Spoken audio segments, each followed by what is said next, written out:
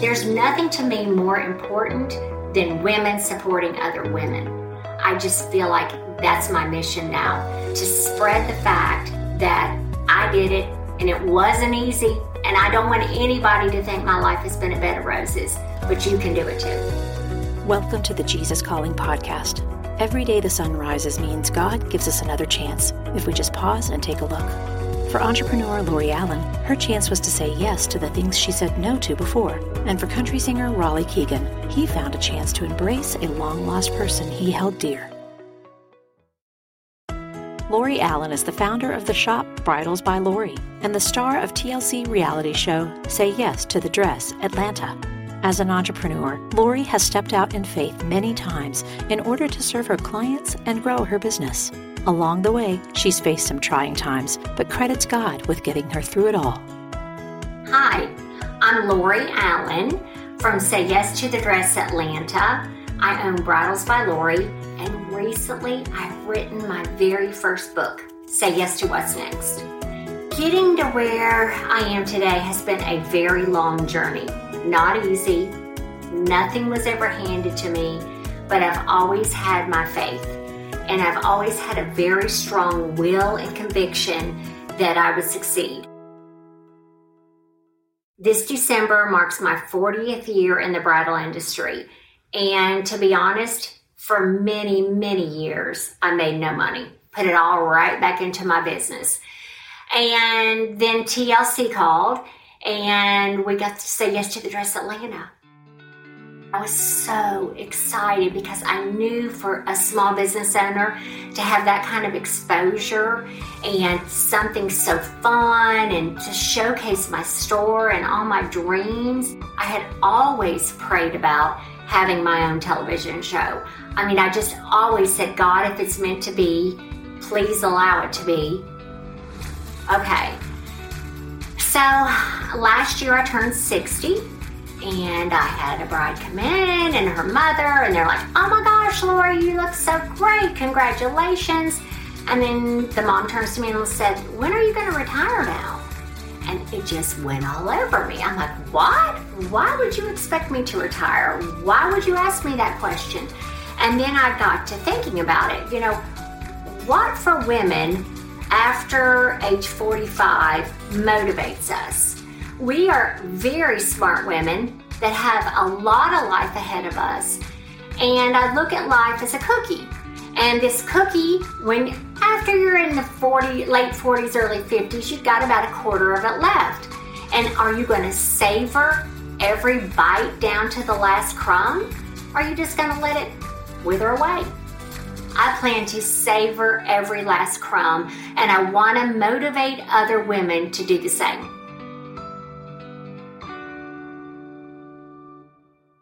My new book is Say Yes to What's Next, and I want to inspire and motivate women, particularly women over 45. All of my life, I have been the cheerleader for women. Whether it be the bride, the mother of the bride, the mother of the groom, the grandmother, I'm always motivating women. You look great, let's put you in this, and I'm trying to make them feel and look their best. But I not only want them to feel and look their best on the outside, also on the inside. The book is specifically geared for women over 45 years old, and we discuss things like parenting our parents, how to be a mother of the bride and mother of the groom. Self-care is the new black.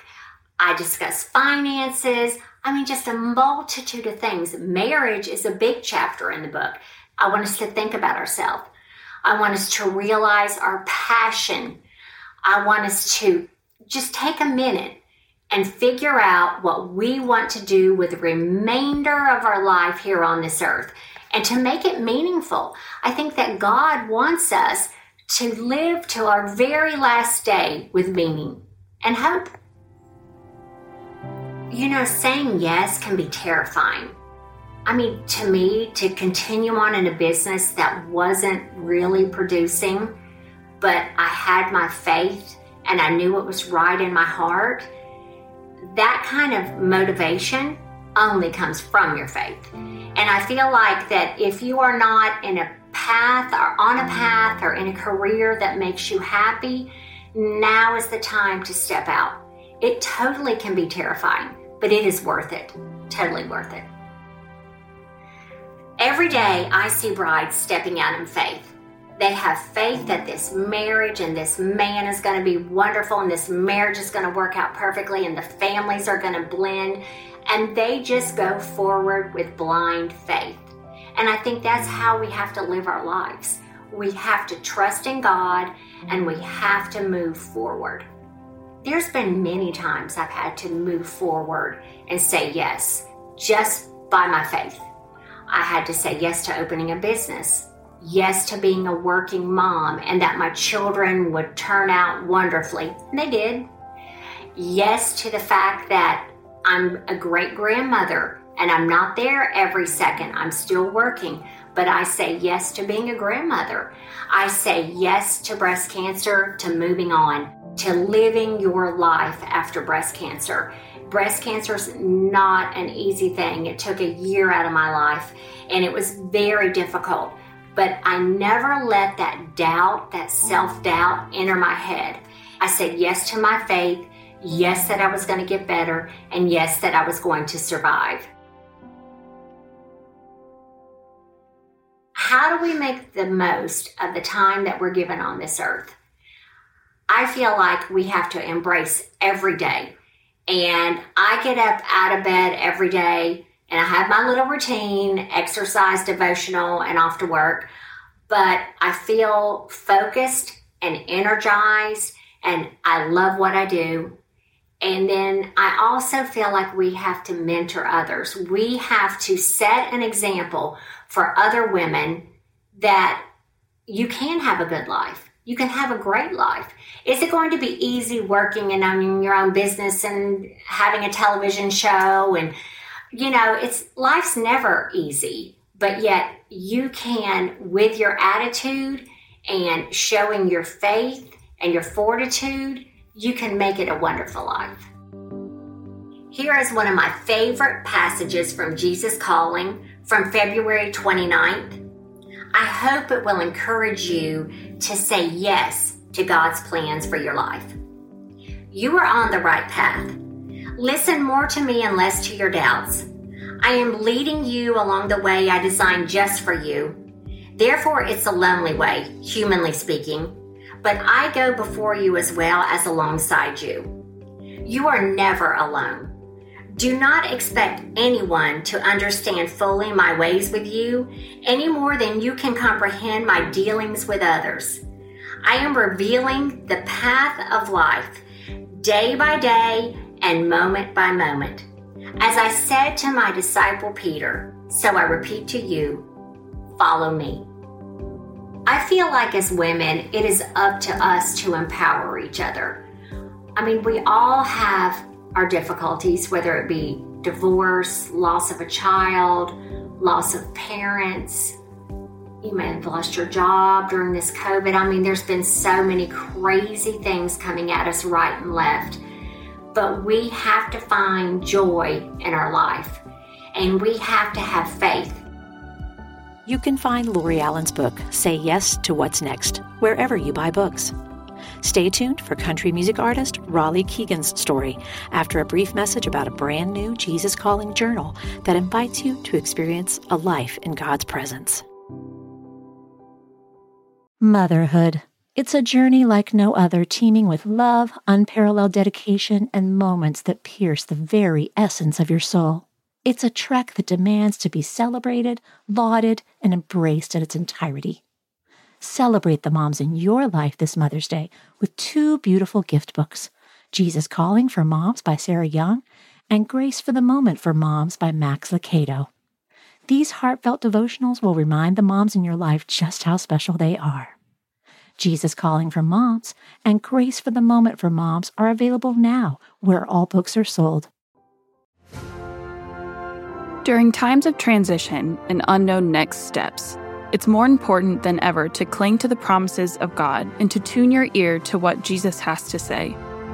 Jesus Calling for Graduates is an encouraging compilation of 150 devotions from Sarah Young's brand. Grads will find topics such as discerning God's will, self-worth, trust, support, and much more. Jesus Calling for Graduates is perfect for both high school and college graduates as they embark on the next chapter. Look for a special custom edition of Jesus Calling for Graduates, available exclusively at faithgateway.com.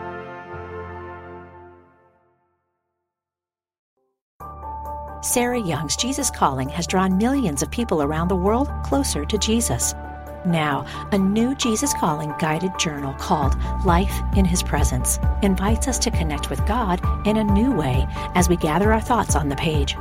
With more than 100 entries in Life in His Presence, each guided journaling experience includes an excerpted devotion from Jesus Calling, along with journaling prompts, a key scripture, and memorable quotes. You can find the new Jesus Calling guided journal called Life in His Presence at your favorite book retailer today. Raleigh Keegan has lived his entire life knowing someone had given him a chance, his own birth mom. After he was born inside the walls of a prison, Raleigh was adopted when he was a few days old, but never stopped thinking about the woman whose selfless choice allowed him to play in the jazz band, land a spot on the college football team, get married, and begin a country music career of his own. My name's Raleigh Keegan. I'm a country singer here in Nashville, Tennessee, and I'm here to share my story with Jesus Calling. My birth mom, she was in prison when she was pregnant with me, and she was in for drug charges. She was clean when she had me, so that was amazing, but she had me like in the prison, and then I was adopted a couple days later by my parents. I grew up with two amazing parents who adopted me, and they gave me every opportunity in the world. So I was on the swim team. I was in Boy Scouts. A lot of people don't know that I'm an Eagle Scout, which is hilarious because I was an awful Eagle Scout. They started me on piano super, super early, played trombone, played everything, and I had dreams of being a professional basketball player because when I was little, I was like 5'9" when I was in 5th grade. So, and I was projected to be like 6'10", and then I stopped growing after like 6'4", and then you can no longer go to the NBA if you're me. I grew up in the church, and I can remember my parents when I was little saying prayers around the table. And then what's funny, because my first memories are kind of intertwined, because my dad used to sing me James Taylor songs so I could fall asleep. And then my parents would say our prayers with us. So yeah, so that's probably like some of my very first memories ever. I don't think it ever made me, the fact that I was adopted and came from like a really hard start, ever made me question God's love for me, that specific thing. Because I always viewed it as I had a chance. So I always viewed it as like it could have been what it could have been had, honestly, God not intervened. I didn't understand that until I was like 20 or 21. Because I didn't become a Christian, I don't think, until I was 20 or 21. But even before I was a Christian, I always viewed it as like, man, I'm just this lucky guy who has had this amazing life and amazing parents. So my whole life, I basically thought that Christianity and all religion was basically a way for us to get to God by being good, or because you're a pretty decently moral person. In college, I went through an extremely hard week where I almost got kicked off the football team. I lost the girl that I was dating at the time. And my friend got in a fight. He got a knife to his throat, but he made it. He's fine. But all that happened in a week. And I woke up from that week and thought, like, I've got to change my life. Like, I've got to change. This is so much of what I am is causing like destruction in my life. So I went on this kind of like quest to change. So I started reading a psalm a day. I started trying to go to church. I would like go to the back row of a church in like a muscle shirt, and no one would know I was there. And I would sneak out so no one could talk to me. I was like really trying to figure this thing out. And during this religious quest to kind of become a better person, it led me to more and more and more guilt, because the more I tried, the more I fell short and I couldn't measure up. And this friend of mine named Tony, who was a minister at our college, gave me this book. And I read this book, and it explained Romans 8:1, which is there's therefore now no condemnation for those who are in Christ. And he explained that on my worst day and on my best day, because of what Jesus did for me, I'm viewed the same. And so that just changed me.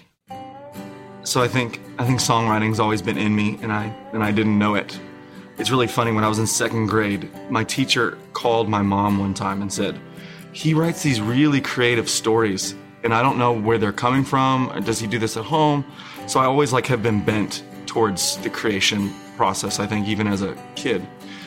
And I was a weird kid, right? Because I was the star of the football team, but I would leave lunch early so I didn't have to talk to people, so I could write songs on a trombone or a piano.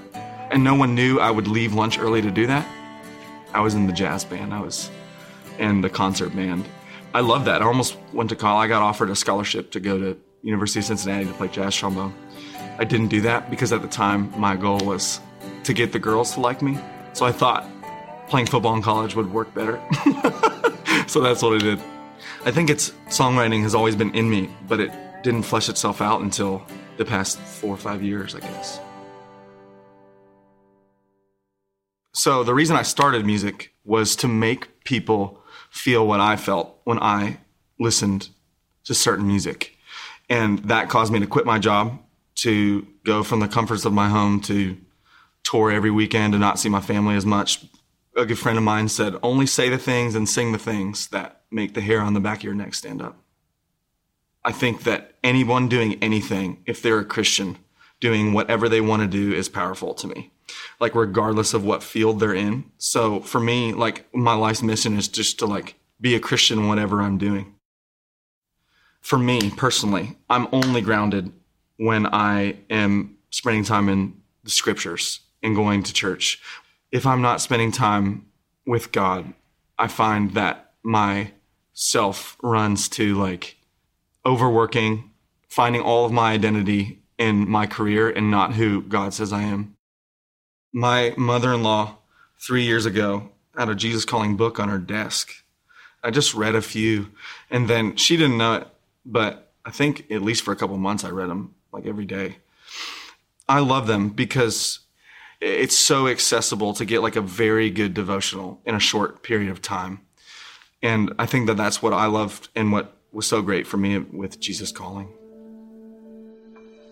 April 9. You are mine for all time. Nothing can separate you from my love. Since I have invested my very life in you, be well assured that I will also take care of you. When your mind goes into neutral and your thoughts flow freely, you tend to feel anxious and alone. Your focus becomes problem solving. To get your mind back into gear, just turn toward me, bringing yourself and your problems into my presence. Many problems vanish instantly in the light of my love because you realize you are never alone. Other problems may remain, but they become secondary to knowing me and rejoicing in the relationship I so freely offer you. Each moment, you can choose to practice my presence or to practice the presence of problems. My birth mom, what's funny is that the adoption agency messed up, and it was his first day, and it was supposed to be a closed adoption, and they told my parents her name. So I always knew my birth mom's name, and I was sitting around with friends, and they told me I should Facebook her, look her up on Facebook. So I looked her up on Facebook, and 3 days later, she was in my life. She just told me so many things about my life. If you Google my grandfather, he was in federal prison for robbing banks.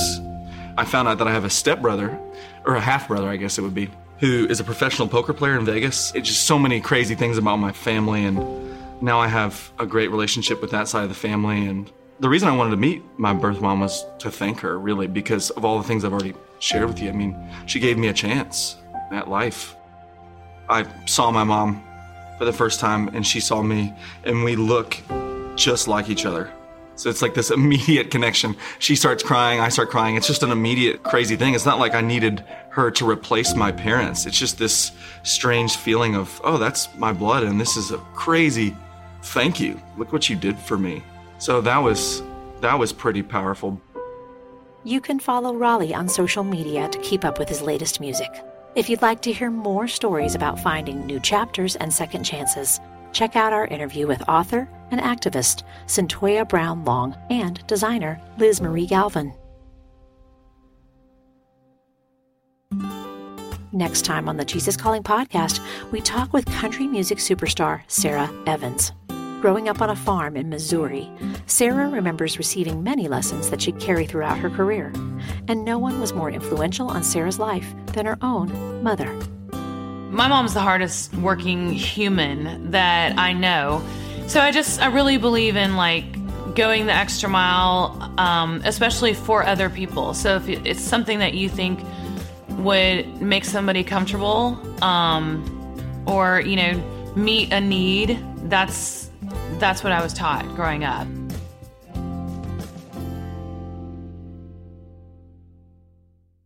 Want to hear more inspirational stories of people who have been changed by a closer walk with God?